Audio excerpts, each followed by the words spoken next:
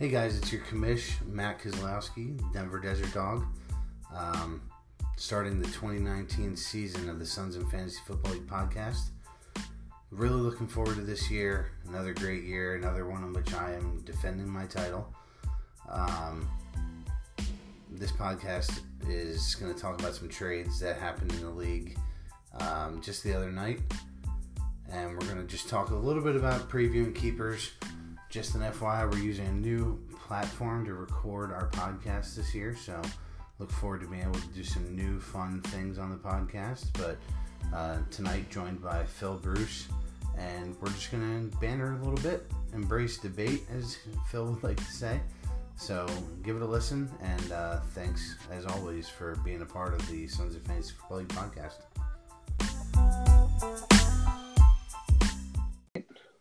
Well, welcome to the Sons of Fantasy Football League podcast. We are back for the 2019-2020 season. I'm your host, Matt Kozlowski, the Denver Desert Dog. Joining me tonight, the Sea Wolf himself, my arch nemesis, but one of my favorite guys to podcast with, Phil Bruce. How are you doing tonight, Phil? I'm doing great. So, thanks, guys. No longer division rival, of course. No, we'll take a 2-year hiatus from that. I figured, with the arthritic knee of Todd Gurley, I would need to lighten my load a little bit for this 2-year run until I can find the next great desert dog. I think Todd's going to probably ride out into the sunset after this 2-year window. So Sunset assumes that he's going off on a high note. So maybe more of sinking like the Titanic. Well, it depends. Would be a more proper analogy. That would depend how the seasons end here. If I'm ending up on top, regardless of what Todd does, he would be in the sunset. If you end up on top, it's not going to be because of Todd Gurley. Which is fine. I can tell you that. That's fine. I don't need him to win. I would like him to be a part of it, but if he's not able to do so, we will move on. That's the NFL way. So I think that's right. I think that's right. I think if you win this year, it'll be because you have a good draft, and it's not going to be because of Gurley. Kamara is obviously a number one keeper for the entire league, but if you have a good draft, you've got as good of a shot as anybody. Well, I am keeping Gurley pending any unforeseen circumstances due to a couple trades that happened yesterday. We should probably talk about those first. That'd probably be a good place to start. I think the action yesterday is what kind of prompted us wanting to do this. So the first trade of the offseason was me sending a $1 Aaron Jones to my second arch nemesis, Take Your Ball and Go Home, for $15 draft cash, which I believe is the second biggest draft cash haul in an offseason trade, which the other one, Shane actually got the $25 for Le'Veon Bell by you. So, yeah, it was. What I'll say about the trade is I think both sides it worked out really well. The timing of it, I thought, was a little questionable because we do have – I mean, when are keepers due again? 2 weeks before the draft. So – Middle to end of August. Middle and end of August. I thought we've got a little bit of time here. I thought both trades were fair for both sides, but premature in terms of your team. In terms of, we'll get in the other one, but I just thought we had a little bit more time to decide, and you're kind of in a difficult position in that if we get more news about Gurley's limitations, Gurley's potential arthritis being worse than what we think it is at this very moment, you've kind of painted yourself in a corner in that you don't have a choice now. It's Kamara and Gurley no matter what moving forward, which is fine, but I also think you might have been able to hold on to him and extracted the same value for Aaron Jones 2 weeks from now, 3 weeks from now. Yes. I didn't really think about that yesterday. I've been locked into Kamara and Gurley for, as soon as last season ended, those are the two guys I was going to keep. So it's never been a question for me. But, looking back on the trade today, I definitely agree with the sense that if I get some bad Gurley news leading up to the season, this may not have been the best trade for me because Aaron Jones would have been a keeper. Now, I don't know if I'm going to get any good Gurley news anyway. I don't think we're going to really find out anything. He's not going to play in the preseason, same as he didn't play in the preseason last year. So I don't think we'll get many answers. The only news we could get would be bad news. And then I would probably regret. So, like I said, I don't think we're going to get anything as it is. So looking at it that way, I was kind of going to do what I was going to do anyway. That being said, when we talked and you said you were evaluating some $10 offers for him, I said, I think you can do better. I think you can do 15. You got 15. You got the offer you wanted. I thought you got a good offer. The timing of it is the only thing that I would question. But then again, that also gives you options. It gives you options in terms of if you get a bad report on Gurley coming up, you now have the cash that you might not be able to get an Aaron Jones, but you can always double down and get somebody else that might be worth an RB flyer at least and throw Gurley back into the draft. Worst possible case scenario. Yeah, I mean, I still have Ebron for $5. He's obviously not going to do what he did last year, but there would be worse people to keep at $5. So, agreed. Can I ask you a question on Ebron? Because I feel like nobody is talking about Ebron this offseason, and everybody thinks that his season last year was such an outlier. But he was an elite guy, right? And I feel like he's not getting mentioned in the same breath of Kelsey, Ertz, Kittle. Like I feel like he's fallen to the next tier, and what's your perspective? Because I don't fully understand why he's not being in the same conversation as those guys.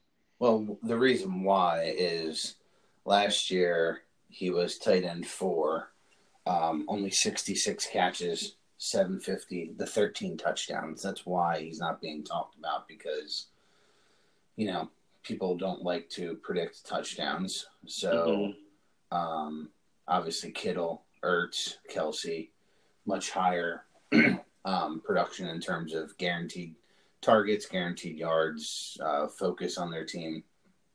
And then the other two guys, well, 2 or 3, I would say, that seem to have jumped Ebron would be Evan Engram. So Odell being out of town, obviously people are looking at that as a big boost in Engram's production.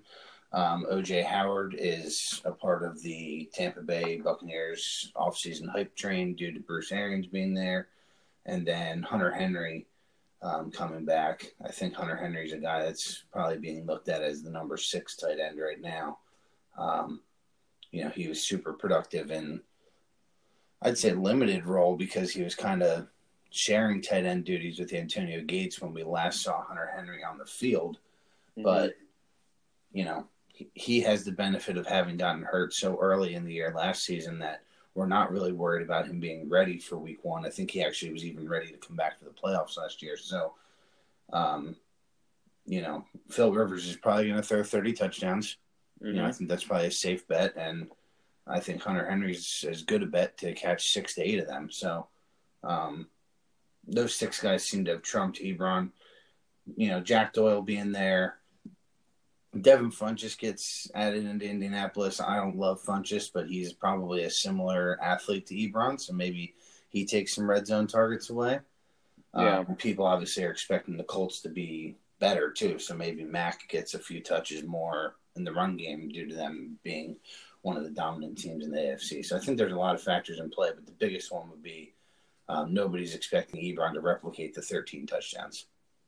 Yeah, and that kind of goes to my point of, sure, he had an outlier touchdown season, but the Colts are in a great position to be better than they were last year.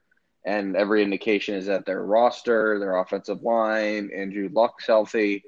Like, they're going to be better than they were. So I understand that he had an outlier touchdown season, but it feels like it's not that far out of the realm of possibilities for him. Like, if you were going to say who is a tight end that could repeat an outlier season out of the top 3, top 4, top 5, I think he's as good an indication as any of someone that could do that. Absolutely, I would agree with that. People probably forget how much Andrew Luck loves to throw to his tight ends, especially inside the red zone. So, Ebron's definitely a guy that I'm watching. I just don't think he's going to be as expensive on draft day as we maybe think. I don't know. No, I think he'll push into the $20-$25 range. I don't know if he'll go a whole lot higher than that, just because the tier that a lot of the analysts and experts and ADPs have him in have guys that I think are going to go in that range. But I mean, a keeper at 5 for him, worst case scenario, I don't think it's all that bad. And the other thing with that's going to depend on Ebron's drafted value is, and I think we're going to talk about this a little later, is what's being done at the tight end position in the offseason.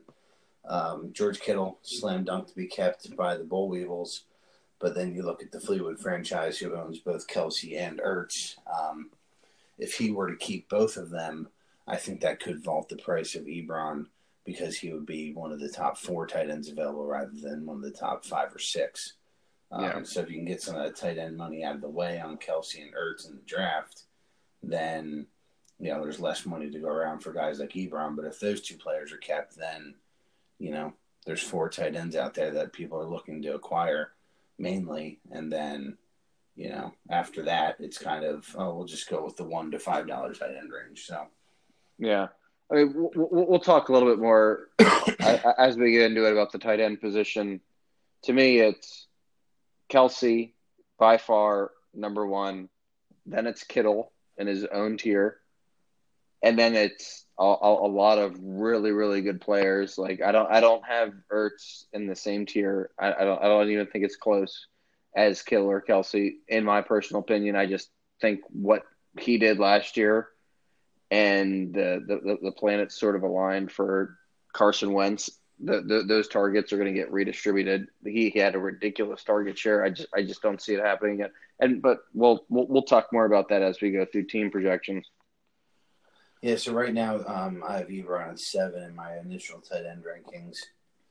Right around guys like Jared Cook, Eric Ebron, O.J. Howard, and Vance McDonald. But I think that's probably the tier that Ebron's in. Yeah, I think I have him a little bit higher, but I do like those other guys, especially when we get later in the draft, throwing out some dollars. I think there's the potential to get one of those guys for cheap single digits. But that's something we'll have to see. Yeah. So the other trade that happened yesterday, this I think is maybe the biggest 1-for-1 trade that we've seen in our league in terms of star power and a blockbuster deal being made.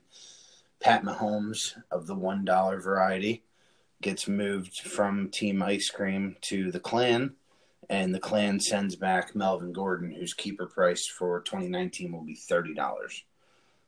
Very interesting trade. This came right after the news of Melvin Gordon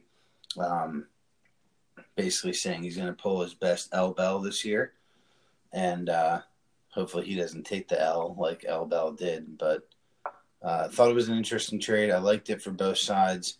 But looking back on that trade too today, another one that may have been slightly premature. Well, I think this is the Le'Veon Bell effect, right? You saw, not in our league. I mean, it obviously had effects, but the average ADP for Le'Veon Bell last year was either number 1 overall or number 2 overall, and there was nobody else that was close in terms of rankings, and Le'Veon Bell held out for the entire year. And if you held on to Le'Veon Bell, your season was pretty much shot drafting at that position. My season was pretty much shot, including some bad draft choices as well. And then you hear about another running back potentially holding out, and I understand why you want to just go running away from that type of situation. So on the day that the trade makes sense, I mean, I think it makes perfect sense. But I also would say we have time between now and when keepers are due to where I would have said, let's wait a second. Let's see what kind of stories leak out, whether or not the Chargers are going to extend an offer. I don't know if the Chargers have ever been in this type of situation before. If it was certain NFL teams that have set precedent for this type of behavior before, I think that's a different story. The Chargers aren't one of those type of teams. They're in LA. They're a different type of situation where they want to hold on to star power. I personally think they're going to get something done, and they're going to extend him, at least give him a multi-year contract because he has 1 year left on his deal. I wouldn't have hit the panic button this quickly. I think you could make the same trade 2, 3, 4 weeks from now after you have a chance to look at more news stories. But at the exact moment that the trade was made, I understand it. I think it was fair for both sides. I just personally would have held on to Melvin Gordon, knowing that he is such an important asset and how this league values running backs, and rightfully so. Yeah, I was actually thinking the exact same thing about, what's the Chargers' nature? Do they give their players contracts? Is this something that, how do we think they're going to handle the situation? And I couldn't put my finger on it either, because, like you said, they haven't really been in this. And they're not the Steelers. They're not the Patriots, right? No, I can't think of players. They want to Drew view. They have a huge team in the Rams that are stealing a lot of the spotlight in LA. They want to make a name for themselves. This might be a different situation. It is. And the other thing I don't think you talked about yet, their window is very small right now. I mean, they have an outstanding roster, but their window is solely tied to their ability of their quarterback to lead them. Phil Rivers obviously going to play this year. After this year, I don't know. What's the timeline on Phil Rivers' career like? Because their window seems very strictly married to his career path. So, yep. How about in terms of divisional realignment? Because I don't have it in front of me. I know I'm in Spears' division. How about Fegley? Is he in your division? Fegley's with me. It was important for me to add him, Butler, and Micah to my division this year because I had never been in a division with those three guys. So that stinks for me, getting Melvin Gordon in my division, but hey, it is what it is. Not to mention Melvin Gordon paired with Christian McCaffrey. Yeah, that guy's pretty good. I mean, you're talking two of the highest usage rate guys in the league on teams that do try to run the ball inside the 5-yard line. So, yeah, but that's a tough look. Where does this leave Fegley? So Fegley obviously has Mahomes now at $1. The other player on his team that he's probably looking to keep would be that of Tyreek Hill. Speaking of not having enough news, that's probably the guy that we're all waiting to hear from and see what the NFL does with him. I'm trying to get Hill's cap number right now. Hill will be 21 this year, so Hill and Mahomes for combined 22. That's awesome, assuming Hill's going to play. Even if he plays 12 games, I think that's awesome. But who knows? What else does he have as an option? So he's got James White for $4, which would be interesting. No. But, White's one of those guys that you probably don't keep because he seems to be undervalued every year. Calvin Ridley for $2. No. Yeah, so Diggs for 45, which I don't think is a keeper. Yeah. So. No, because you can throw him back in the draft and get him for that. So I think it's a wait and see on Hill. if we don't get any news over the next few weeks, I think you can assume some kind of a suspension for Hill. Probably 8 games based on just prior behavior and how the league has taken a stance for this type of thing. I thought 8 as well. Yeah. But what I hadn't heard was, and I was first keyed into this from a guy that I'm in another league with. He said, well, didn't the NFL say that it wouldn't be more than 4? Like, isn't that the report out? And I hadn't heard that, but I was listening to Sirius Radio today, and that was echoed by one of their fantasy analysts. So that news is apparently out there that the expectation is that the suspension won't be more than 4 games, which surprises me, honestly. Yeah. I mean, Big Ben got 6 for something that he wasn't charged for. All it takes is one video to kick him out of the league type thing. I would think it's going to be higher, but who knows? There has been no consistency with any of these type of penalties. I think he's in a good position where he can just wait and see what he thinks is going to happen, but I would be worried about. I think Mahomes, they have had their best season possible last year. Moving forward, I would be heavily worried about some kind of regression. I mean, I obviously love both players. I just don't think we're going to see the type of production that we saw last year moving forward out of either of those guys. Even with the suspension, all things considered, even if the suspension comes in lighter than what we think it might be a good idea to try and move off of them and just diversify some of that and not go into this thinking that the Chiefs offense is again going to be absolutely spectacular, better than everything else in the league. Yes, obvious regression in play for the Chiefs this year. I don't think we've ever seen a player throw back-to-back 50 touchdown seasons. Well, I don't think we've ever seen him. This is only the second time we've seen 50 touchdowns, right? Manning did it. Anybody else? I think it's just those two guys. Yeah. But say Pat Mahomes throws 39 touchdowns this year, like, you're not mad about that. So you're not mad about it, but you're not keeping them for 39 touchdowns, right? Well, at $1, I mean, I know you've gone back on what you said last year about Mahomes going for $50 in the draft, which I'm fine with. That's cool. But realistically, if this guy does go back into the draft, 25 or 30. Yeah, I mean, we haven't seen those QB numbers since the first year we drafted, right? Maybe the second year still.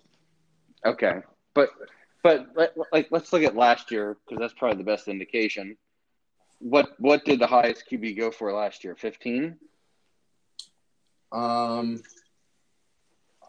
don't know off the top of my head. I want to say it might have been you taking Russell Wilson. Yeah, I took Wilson at 12. I think that might have been the highest that wasn't kept. So Stein kept Rodgers for 25. You drafted Russell Wilson for 13. And 13. Butler drafted Brady for 14. So that was the highest. Yeah. Yeah. Then you got like Drew Brees for 8. Yeah, so that's kind of crazy to think about now. Yeah, that was all pretty bad. So, but I mean, it goes to show you that the position overall has been pretty average, right? I mean, nobody could have predicted Mahomes' season last year. And moving forward, trying to say that he's going to be able to do what he did last year. Hell, if he throws for 50 touchdowns again, he's absolutely worth whatever price anybody's going to pay, and he's absolutely worth the trade value. But stats, prior years, Hill suspension says that he's not going to be able to do that. Yeah. Well, I still like having a player of that production level at $1, even if he only throws 39. Like you said, you're not wanting to keep him for 39, but you're not going to argue about having 39 touchdowns from a $1 player. So, no, absolutely. The one thing I think we failed to talk about in this opening segment is what does the Aaron Jones edition mean for Shane? It's huge for Shane, right? He has never been able to nail the running back position coming out of the draft. Aaron Jones, I don't even know if he knows what he got with Aaron Jones, but the analytics on Aaron Jones are off the charts. I know Green Bay has not been able to sustain a number one running back.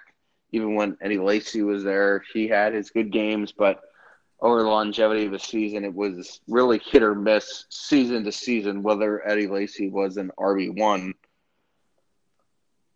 I love the pickup from Shane. It was exactly what he needed to do. He's going to go into the draft with an RB1. He's going to go into the draft with a wide receiver 1. Great pickup for him.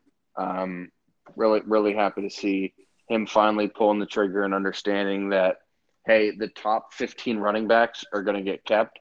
You need to get a piece of somebody. If you can get a piece of an RB20, that's going to be $1 and have upside for a top-tier RB1. You need to be able to do that, and he did it. So, love the move for Shane. He absolutely needed to do it. So let's play a little Would You Rather. Shane will have he'll start at 185 in draft cash. Take away a $1 Aaron Jones and a $35 Mike Evans. So that'll put him at 149 if our math's correct. Yep. And then you have me starting at 190 due to the trade. And I will have a $29 Gurley and a $6 Kamara, which will put me at 155. So a little more cash than Shane, but I know you're down on Gurley out of those 4 players. Whose start would you rather have? I mean, 100% Kamara is hands down the best keeper in this league. At the draft cash, what was it, 155? I would absolutely rather have your roster than Shane's at this point, just because I think Kamara is that much better. It's going to be his prime. He's going to finish top tier RB1. He's going to finish as a top 3 running back. There's no doubt about it. He doesn't have an injury history. He has all the workhorse capabilities in New Orleans. Latavius Murray is going to steal some touches, but probably not to the extent that Ingram did. I love Kamara. Gurley is a little bit of a dart throw, and I'm sure we'll get into it. But absolutely, give me the top-tier elite player with a similar draft cash over someone that has 2 good keepers. And I think you've got it. Okay. I think right now I'm probably 3rd or 4th, depending on your flavor, in terms of best keeper combo. 1 and 2 are really close for me, and it's all related to Melvin Gordon. If Gordon is full go with the Chargers and he's in, I think Gordon and McCaffrey is the best combo. 2nd, I would probably have Chubb and David Johnson with Scher, if that's the route that he wants to go. And then 3rd and 4th would be a toss-up between me and you, like I said, depending on what your flavor is. I would like mine better. I think you would like yours better, and the league could probably be split down the middle. So, it's tough for me to say because I like Kamara so much as that elite 1 keeper, whereas I think I'm a little bit more balanced. I think Connor's going to finish as an RB1, probably middle tier, like around the 10 mark. I think Juju is going to be a breakout wide receiver 1 candidate, but running backs are more valued, right? So I think between the 2 of us, Kamara is so good. I think you get a little bit elevated in how I'm looking at this season, whereas I've got two players that are going to finish RB1, wide receiver 1, but not that elite ceiling of RB1 overall or wide receiver 1 overall. Yeah. Right now I have Kamara as RB2 behind Zeke. I have Gurley Yeah. at 11. I have Connor at 13, but I think I need to look at his touch percentage. I think he's probably inside the top 12 at least. And then I have Juju as wide receiver 2 right now, so behind Michael Thomas. You think Juju's number 2 overall? Yeah, behind Thomas? Yeah, I have him as wide receiver 2 to finish the season right now in my initial. Yeah, I think just Hopkins, Julio, those are guys that I have ahead of him, but he's got a good chance. I mean, I don't know if you listened to some of the PFF podcasts, but they made the point of, hey, these elite guys at some point they had to take over for the wide receiver 1 in those offenses, whether it was Julio taking over for Roddy White or, Hopkins for Andre Johnson. Devontae Adams for Jordy Nelson. Exactly. Yeah. So Juju taking over for AB, it's a natural progression. And plus the fact that he's only, 22 years old. He's thrown up stats at his age that Randy Moss has thrown up. And he's got a chance to beat Randy Moss's pace at this point. We'll see how it shakes out, but I love having him on our roster. Yeah. I love having James Conner and getting the share of that backfield. We'll see how it shakes out. Totally not related, but I think this is a relevant topic and something that I'm thinking a lot about. So I have Juju in our Dynasty League that I'm in, and been dangling him out there for deals a little bit this offseason just to see what his value is. Are you at all concerned, maybe not in our league because the cap on how long you can really keep guys may be limited to the $5 increases, but are you at all concerned about Juju 2-3 years down the line with the uncertainty of who could be throwing him footballs?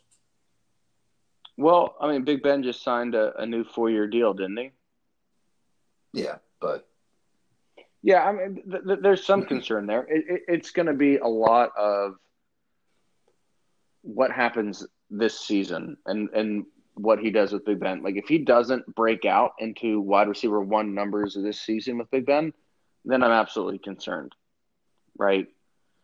And I'll show my hand a little bit for my draft strategy this year is I'm playing for this year and I'm playing for the future in terms of the guys that I'm going to be targeting with my lower amounts for draft cash is for the future. And I think there's a lot of running backs, there's a lot of wide receivers out there that are getting drafted as far as relative ADP outside of the top 50 that I'm going to be targeting for the future as my backup case in case Juju can't deliver top-tier elite wide receiver 1 numbers with Big Ben this season, right? Like I'm going to be looking out for a lot of red flags this year with Juju because keeping a wide receiver, you need to know that he's going to produce elite wide receiver 1 numbers to keep a wide receiver. Like it does you no good to keep a wide receiver 2 in this league.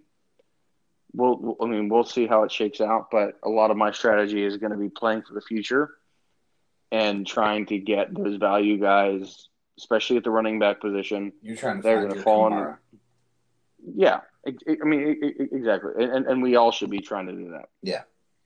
I'm totally cognizant of the fact that my long-term success in this league has been tied to his ability to break out as a rookie and knowing that I have that for as long as it lasts. So I'm totally cognizant of that. Well, and being able to do that, like whether Gurley works out or not this season, moving forward, the fact that you have Kamara is going to give you a huge advantage over everybody else, right? So everybody should be looking for the next Kamara. Everybody should be looking for that kind of value at the running back position, somebody that's going to be in a good situation moving forward for not only this year but years to come. We should all be trying to get a piece of that. So if we're talking about keepers, it's probably as good a time as ever to start rolling in. Let's go through team by team. I will give you who I think they're going to keep because I think it's starting to shake out after those 2 trades. And I'll give you some candidates maybe to overtake my guesses if you think that's a thing. So, talked about my team with Kamara and Gurley. We talked about Shane with Evans and Aaron Jones. Talked about your team with Connor and Juju. Let's go to the Fleetwood franchise. I think there's 4 candidates there, and a 5th that's probably not being talked about, but I think it goes hand in hand with your comment of maybe you don't keep a wide receiver 2, even though I think this guy is more a wide receiver 1. But Saquon Barkley for 75, Kerryon Johnson for 15, Travis Kelce for 22 next year, and Ertz for 24. And then the 5th guy I'm talking about will be Robert Woods for $10. So I don't think he's really in play here. He may be if he was on a different team. But what do you think about the keepers for the franchise? So, obviously, you want to keep Saquon. You want to keep Kelce. Those are the 2 elite players out of that bunch. But throwing Saquon into the draft, you got him at 74. Realistically, what is he going to go for? In my opinion, he is a distant RB4 overall compared to the Kamaras and the Zekes of the world. And McCaffrey, those are the 3 up in front of him. And McCaffrey. I just don't think his situation got any better with the Giants. And you're losing OBJ, right? You brought on who wasn't around a lot last year anyway.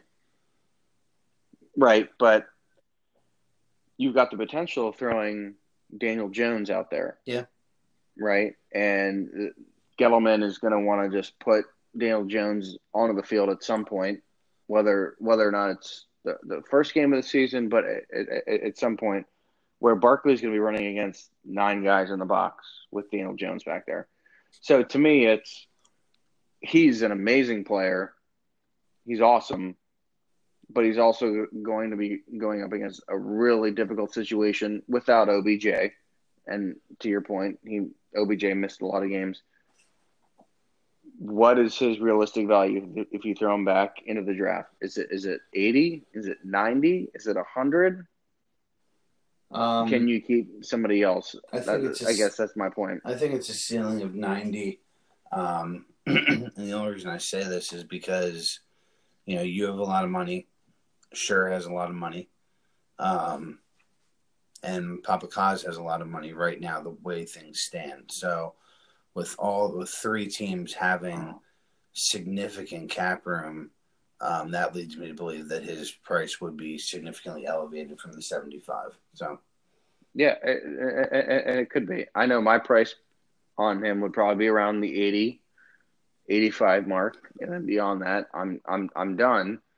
But keeping a player at that value, to me, says he's going to be RB1 overall, and I just don't see it. You saw the difference that he was able to make in Ty's season, though, by having a player of that caliber. That basically got him to the playoffs. So that's what kind of probably is whetting his appetite to want to keep him. I'm on record with Ty saying I would keep Ertz and Kelce for the combined 46, and it goes back to what we opened the show with about how thin tight end is. Not only is he keeping 2 very high floor and high ceiling tight ends, he's also now hurting the rest of us because that's 1 less from a shallow pool to pick from. It gives you a competitive advantage every single week. Yep. Doing that. And then Ertz in a flex spot probably also gives you a competitive advantage with the numbers he's been able to produce. Kind of agree with that methodology, but keeping Saquon at 74, to me, I just think you can get him if you can get him at 85 in the draft, you throw him back for 74, you can get him for 85. I don't think it's that big of a hit. Yeah, no, you're probably right. And then the lurker here is Kerryon Johnson, not as sexy of a name. Decent price tag, great price tag at $15 for somebody who I think is going to be a top 15 running back this year. Yeah. Yeah, no. I love carry on going into the season, especially at $15. And you also got to think about the competitive advantage you get by, hey, let's say we throw Saquon back and somebody pays $100 for him. That's $100 less than what you have to bid against. Yeah. To moving forward for the players that you want, right? Yep. Ice cream. We talked about keeping McCaffrey and Gordon. Abusement Park. So David Johnson for 14 and Chubb for $1 with a 225 start is probably the leader in the clubhouse. Definitely would have to consider Adam Thielen for 5 and possibly Kenny Golladay for 1. I don't think Devontae Freeman at 18 would be in this discussion. So, yeah, a lot of good keepers on the team, right? Yeah, that's a good problem to have. You got to think David Johnson is absolutely due. You got to keep Chubb, of course, just because of the upside there. I know it's a little bit murky to see what happens when Kareem Hunt comes back, but yeah, I think that's pretty set in stone that he's going to keep those two running backs. Yeah, so Johnson and Chubb for $15 leaves him a 210 start and significant capital to add to big names around him. Yeah, I mean, it's a good problem to have because nobody else can get those keepers, but I think it's pretty clear that you keep those two guys. Clan, Mahomes, and probably Tyreek Hill. I would say if Hill has an 8-game suspension, I would expect him to probably keep Calvin Ridley or maybe look to move and add someone. I don't know. Yeah, I think you gotta move because I think you can get Ridley pretty cheap in the draft. So if we see an 8-game suspension from Hill, I think he's going to pick up the phone trying to get somebody else. All right. And going back to what we just said about Scher's team, there's a lot of good candidates there. Yeah. 2 more that I think are slam dunk situations, and then we'll get into the 3 murkiest situations in the league, I think. Boll Weevils, we're talking George Kittle for $1 and Ezekiel Elliott for 53. Yeah, Zeke's one of those players that you throw him back, he's going to go for 85. He's going to go for 90, 95. Definitely think there's value there. And that's kind of what I was saying with keeping Le'Veon Bell at 54 last year. It's a big price tag, but it's a no-brainer. Like, we look at Barkley at 74 or 75 or whatever he was versus Zeke at this price. Yeah. I think Zeke's a slam dunk RB3 type in terms of being either 1, 2, or 3 in the league. You got to keep him. Yep, and he'll be down 15. He'll be down $15, I believe. So yeah, that's not bad. And then the curtain, Michael Thomas, obviously a slam dunk at $18. And then I believe he's going to run it back with Dalvin Cook for 38. So that'll be those 2 guys for a $56 price tag. Yeah. So who is that throwing back in the draft if he does that? Mixon's a keeper candidate at 51, but I don't think that's great. You got Geis for $1, obviously not really a keeper. And then Chris Godwin, who is one of the sexier names out there right now for 5, but it's pretty clearly Cook and Thomas on this team for the curtain. Yeah, you got to think you're going to get Mixon for close to 51 if you throw him back, right? I think it's pretty clear cut. You go Cook, you go Thomas. Thomas is a slam dunk wide receiver 1, absolutely elite. Yeah, I think it's pretty clear. All right, I think this is the worst situation in the league. Butler's sitting at 175, and he's got Hopkins for 45 and Fournette for 33. Other names to consider would be Tevin Coleman for 12 or Tariq Cohen for 6. Yeah. I mean, it's tough because I like Fournette, I like Hopkins, but That What, that would that would what that would leave him at $102 to draft, and we saw how difficult it was for Butler last year in a similar situation. yeah. Yeah, I think you got to keep Hopkins and then take a flyer on one of those other guys, or try and make a move for somebody else. I don't think you can keep two high priced guys like that. He can't really make a move though because he doesn't have any draft cash to trade. He's sitting at 175, Yeah, so he's kind of handcuffed. yeah, yeah. It is murky. I don't know. What do you think? I think he'll probably just run it back with Fournette and Hopkins, Yeah, but it's not great.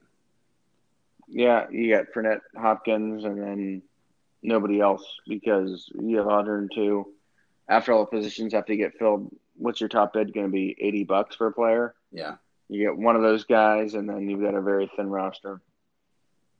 Moving over to the Mad Dogs, we have Devontae Adams at 15, slam dunk.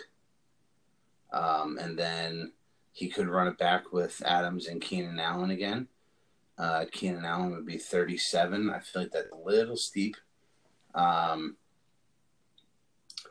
And then there's not much there. He was the $10 offer I had for Aaron Jones, and I think he probably needs to make a move. So he's yeah. Can you just go over those guys again? So His it's options. Keenan Allen at 37, Devontae Adams at 15. And that's really it. I mean, he could keep Hunter Henry for, I think he got him for $1. Yeah. But he really needs to try to make a move. Yeah. I mean, maybe it's Henry. I mean, Allen at 37 is still a good price. Allen goes for probably 50 in the draft, but I just Yeah, but going gotta from get a running 37 back. to 50, it's not that big of a delta. It's not what you're looking for in a keeper. I think he would be a good candidate to go and talk to Schur and see what he can work out. Yeah. And then we got Papa Kaz, Sony Michelle for $2, and Cooper Kupp at 9 are the leaders in the clubhouse right now. I think he's probably looking to make a move though as well. There's nothing else really around those guys that I would consider. Yeah, I mean, Michelle's outside of the top 20 running backs that I've seen drafted. Cooper Kupp's coming off of the ACL injury, right? I think he's in a tough spot. He's got a lot of cash. I think he's got to be active on the phones and try and get somebody to upgrade his position. So I'm curious where you stand on Sony Michelle. So I know you just said have him outside the top 20. That's probably where he's going now. But I just want to throw this out there to see if you're like a hard disagree or not. I think he's a candidate to be top 5 in touchdowns scored as a running back.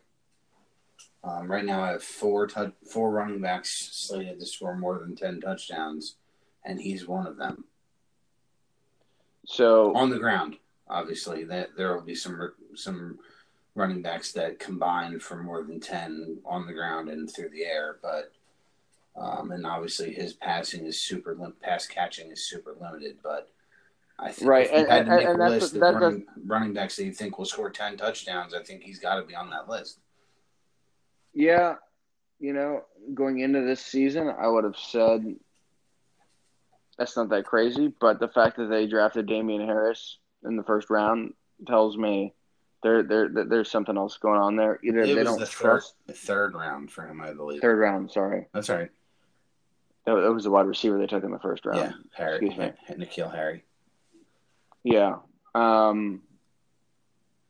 Yeah, you're going to pay a day 2 pick on a running back.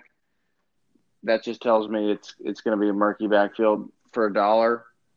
It's worth a dart throw, but it's not something I would count on to save my season. Okay. I just think he's a great candidate to score double-digit touchdowns. So yeah, he could be. I mean, the pass catching ability that limits him, right? when he's in the game, they're either going to run it or they're going to do play action to one of the wide receivers. He's just not somebody that's the all-purpose back, and not that New England's ever had that. I'm not high on him at all. They also have one of the weakest schedules again. Obviously, I feel like they do all the time. So I'm kind of thinking we may see him flash super early. I think their first 8 games, they only play one team that was a playoff team last season. It's the AFC East, baby. Yeah. So that's kind of nice to know there's a little bit of safety there in that. So, all right. This draft, I think, upcoming in our league on Labor Day, I think it's going to have the most star power available in this draft. A lot of the guys that are top players are getting recycled back every year because the price tags are so high every year now because they haven't been kept. So we keep adding more players into that pool every year. It's making the draft more exciting. Should be a good running back crop available in the draft. If I look at, the top running backs that I have on my list right now, Saquon could be thrown back. Lev Bell will be available. Damian Williams will be available. We expect Kerryon Johnson, Joe Mixon, Freeman, Mark Ingram, Phillip Lindsay, Derrick Henry, Marlon Mack, James White. Like there's a pretty good running back crop, better than we've seen in drafts in the past. Yeah, I would agree. It's gonna be really interesting to see what happens with Saquon and with Le'Veon specifically, because Le'Veon's not going to get kept. He's a workhorse guy. The Jets paid a lot of money for him, but we really don't know what it's going to look like when he's not behind the Steelers' offensive line.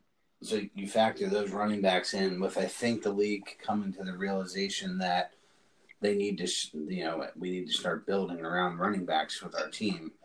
And then on top of that, you have guys like Antonio Brown, Julio Jones, Stephon Diggs, Adam Thielen, Odell Beckham, Keenan Allen possibly being available, Amari Cooper, T.Y. Hilton. Like there are some heavy hitters out there, wide receiver wise as well. So this draft is going to be quick hitting and very expensive, I believe. Yeah. So what does the cash outlook look like for all these teams? I don't have it readily available. I think there will be 3 or 4 guys in the low to mid 2s and maybe even high 190s. I think a majority of the league will be sitting in that 140 to 160 sweet spot. So, yeah. So I mean, I'm going to be in that higher range. It'll be really interesting to see how it plays out. You've got a couple of the heavy star power names that are going to be thrown out there early. It'll be interesting to see what those high-powered names go for, and if the $200 stacks go after each other and bid each other up.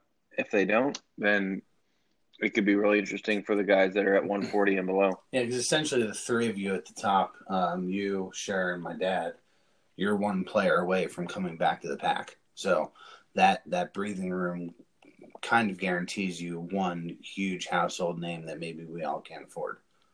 And then the draft starts once you guys spend that money. So yeah, if we choose to do that and allocate that to an elite running back or wide receiver, right? I mean, if Le'Veon Bell goes for $65,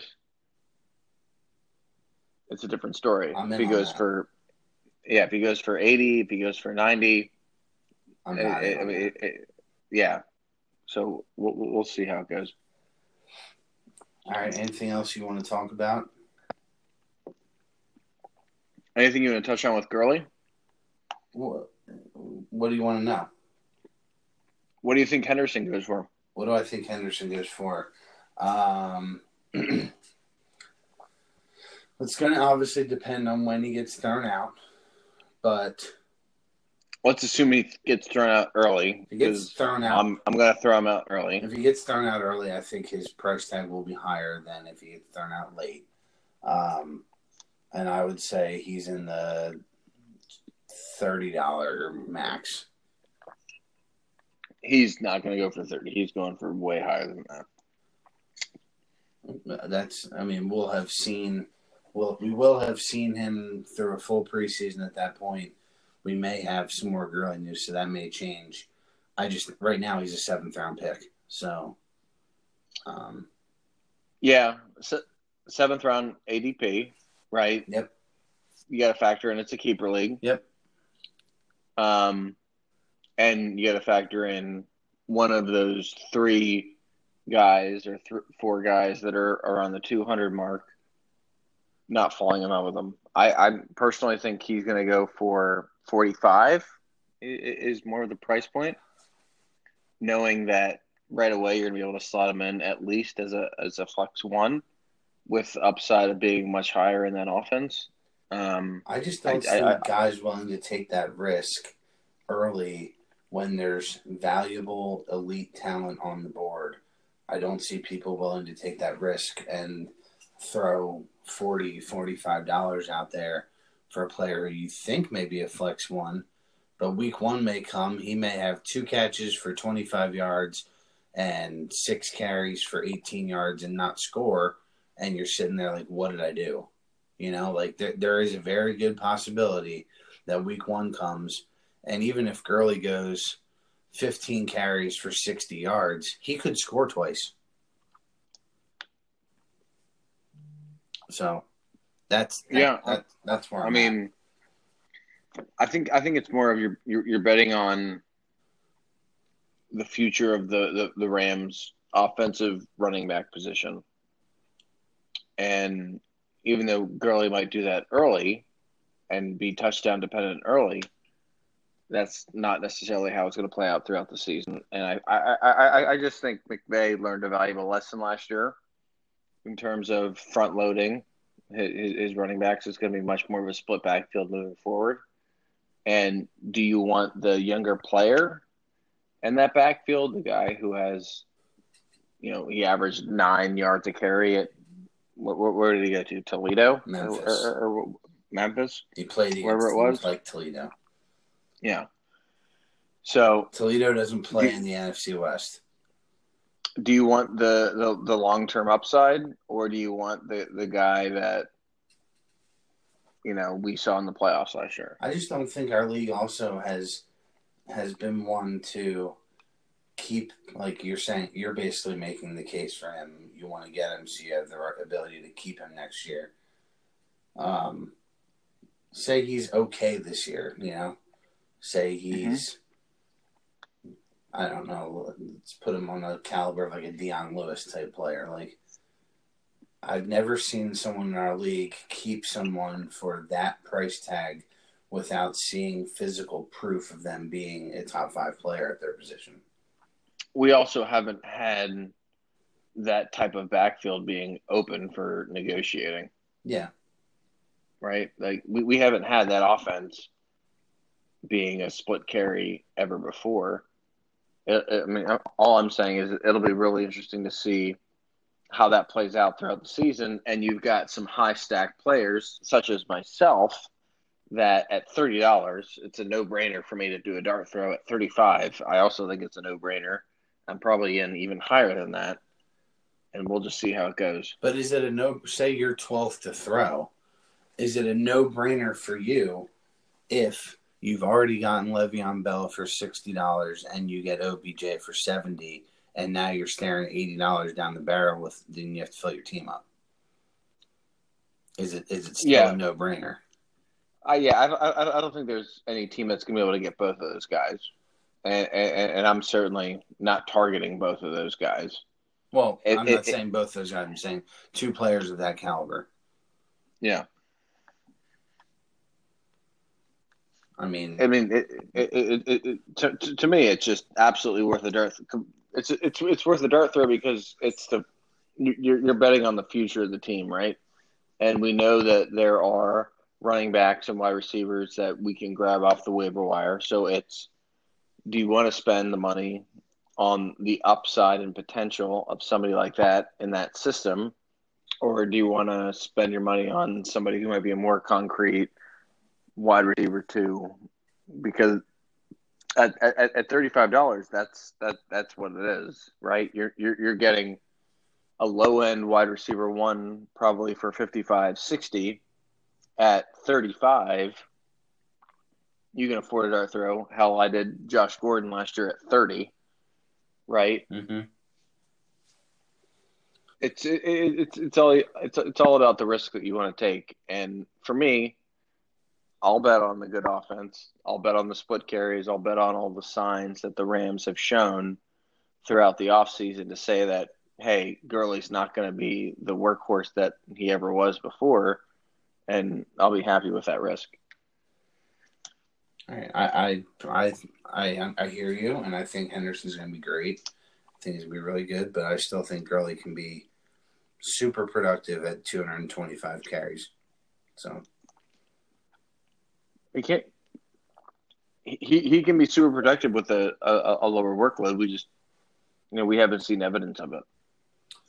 No, we have not over the course of a full season, but we've seen games where he only touches the ball 18 times and he puts up 30-point games. The other risk is, and one of the reasons going against bidding up Henderson would be, are the teams going to get a blueprint for what the Rams did in the Super Bowl, where they put up, 3 points, and be able to start stopping that team and stopping the offense? We'll see how that plays out. If teams can scheme up like Belichick can, we may see that. Or just throw out the same scheme that he did, because that was flat out like they were dead. But you're assuming then that McVay doesn't look at any tape in the offseason and learn how to attack that. I mean, it's a fair point, but how long is he going to be the smartest guy in the league, especially after the performance we just saw? No, I don't think that's what I'm saying. I think I'm saying that with the reputation he has as a play caller, he should be able to learn how to beat that. I would be willing to bet a lot of money on that. So, yeah. Well, the film's out there on it, right? Everybody saw. Here's how you slow down the offense.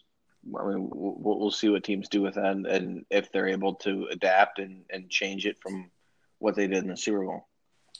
And having Kupp back and healthy would help too, because there were a lot of throws to Josh Reynolds in that game that just didn't work out because Josh Reynolds is not Cooper Kupp. So, yeah, and we'll see if Kupp can come back from an ACL injury and be ready to go. I don't expect Kupp to be a stud this year, but with Cooks and Woods, he doesn't necessarily have to be amazing. He just has to be out there and show the ability to cause problems. Yeah. Which Reynolds couldn't do. So, no. So that's where I'm at on Gurley. I think 220 to 240 touches on the ground. Less usage through the air in the past, but I still expect he's on my short list of 10-plus touchdown guys. So, yeah, he could get there. We'll just see how it plays out. I think they matched Malcolm Brown for a reason. I think they traded up for Henderson for a reason. And Henderson's the upside guy. Brown's the insurance policy. Henderson carries value individually. Brown's the handcuff for Gurley. Brown's trusted in that offense. He's been there for several years. He's probably going to be better in pass pro than Henderson, I would imagine. Yeah. So when you factor all of that in, I think that's why they kept Brown, because he's an insurance policy. Yeah, I'm just saying that the signs aren't great, right? It's not. No, it doesn't. It's not doesn't give me the warm and fuzzies. Doesn't give me the warm and fuzzies. I know that. Yeah. So I mean, we'll see how it plays out. I'm sure you're going to be heavy bidding on Henderson. I know I sure as hell would be if I was a Gurley owner. I've I just never think been you have to pay for it. I've never been a huge handcuff guy though, and like I said, even if I was, I think Brown's the handcuff to Gurley. There's no way Henderson carries that load by himself this year. There's no way. I don't think. I'm not suggesting that he is. I'm just So I suggesting don't that. think Henderson is as valuable to me as Gurley insurance as maybe getting Malcolm Brown would be. I mean, Henderson would be a great player to add, but I'm not paying that price that you're talking about. So, yeah, I think you can get Malcolm Brown probably for $1 or $2 at the draft, and you're gonna have to pay for Henderson if you want to get some longevity out of that backfield. And if you don't want to pay it, you're not gonna get it. Yeah, which is fine. I'll roll the dice.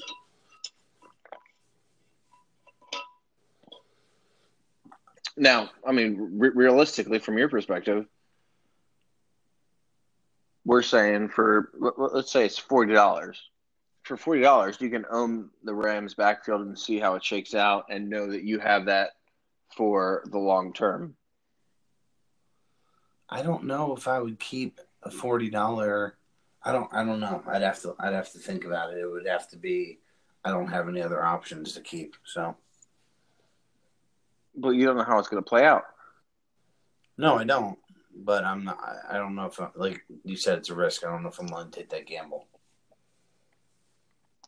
People love the running back they drafted last year, John Kelly. They were like, "Oh, this guy is a monster. If Gurley ever goes down, he was awful." You know, yeah. We all think Henderson's going to be really good, but there's a non-zero chance that he's not. Yeah, I mean that's true. My whole point is, you're a Rams fan. You love Gurley.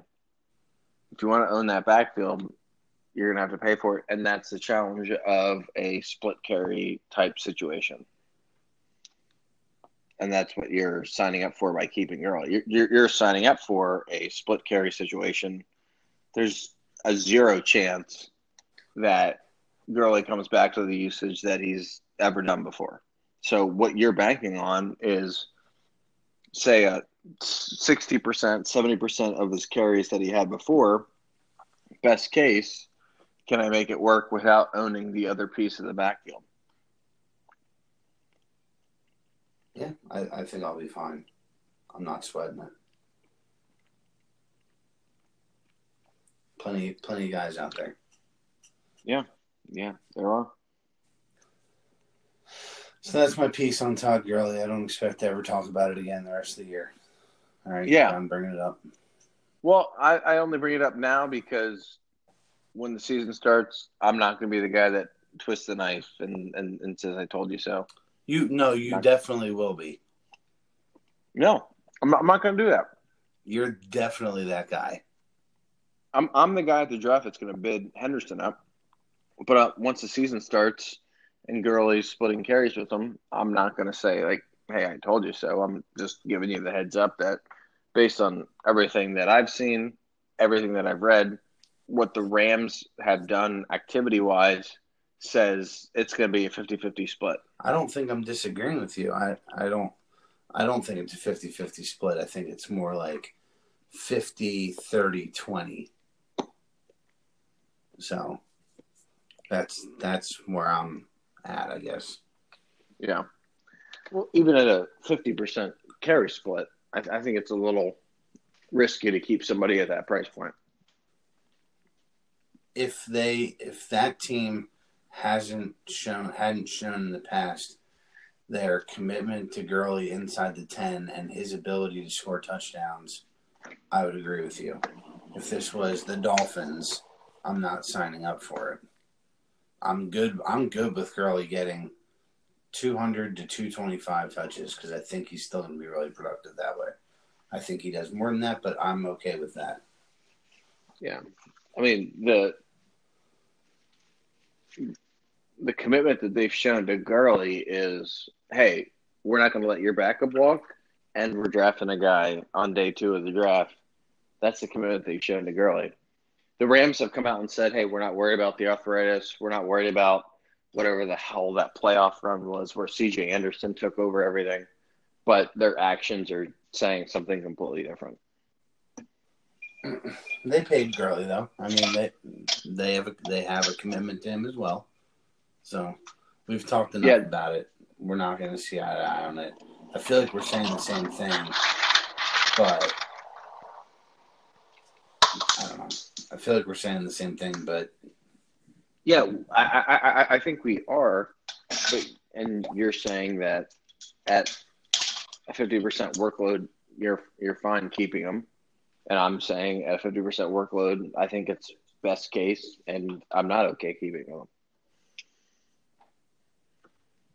Well, we will see who has the better season this year out of you and I. And it's just a shame that we're not in the same division. Gives us a better chance of meeting in the finals. Yep. All right. That's enough for tonight. Hopefully next time we'll be able to get Shane on with us. Maybe we'll get Eddie to drop in on a couple this year as well. You got anything else? I think we're good. No, I mean, I'll just say I think this has been a really competitive league, and I think 10 out of the 12 teams are really well positioned for the draft, and the other 2 have an opportunity to get into a better position before the draft. I think it's evened out. I think teams are valuing positions the right way. I think we're looking at keepers the right way, and it's just super competitive. So it's a fun league to be a part of, and I think everybody's doing a really good job. New draft venue for this year, so we'll see if that changes the juju in the room at all. I can't wait for the draft. It's oh God. Especially if those $200 stacks don't bid up those elite wide receiver 1s and RB 1s early, it's going to be really interesting. You going to do that this year? You going to actually spend your money? Well, I got too much of it not to spend. Last year I came in as a short stack. Yes, that's true. This year it's a completely different story where I'm going to be able to bid people up. We'll see. It's going to be fun. I want to see how many different people you can anger this year, since that seems to be your go-to.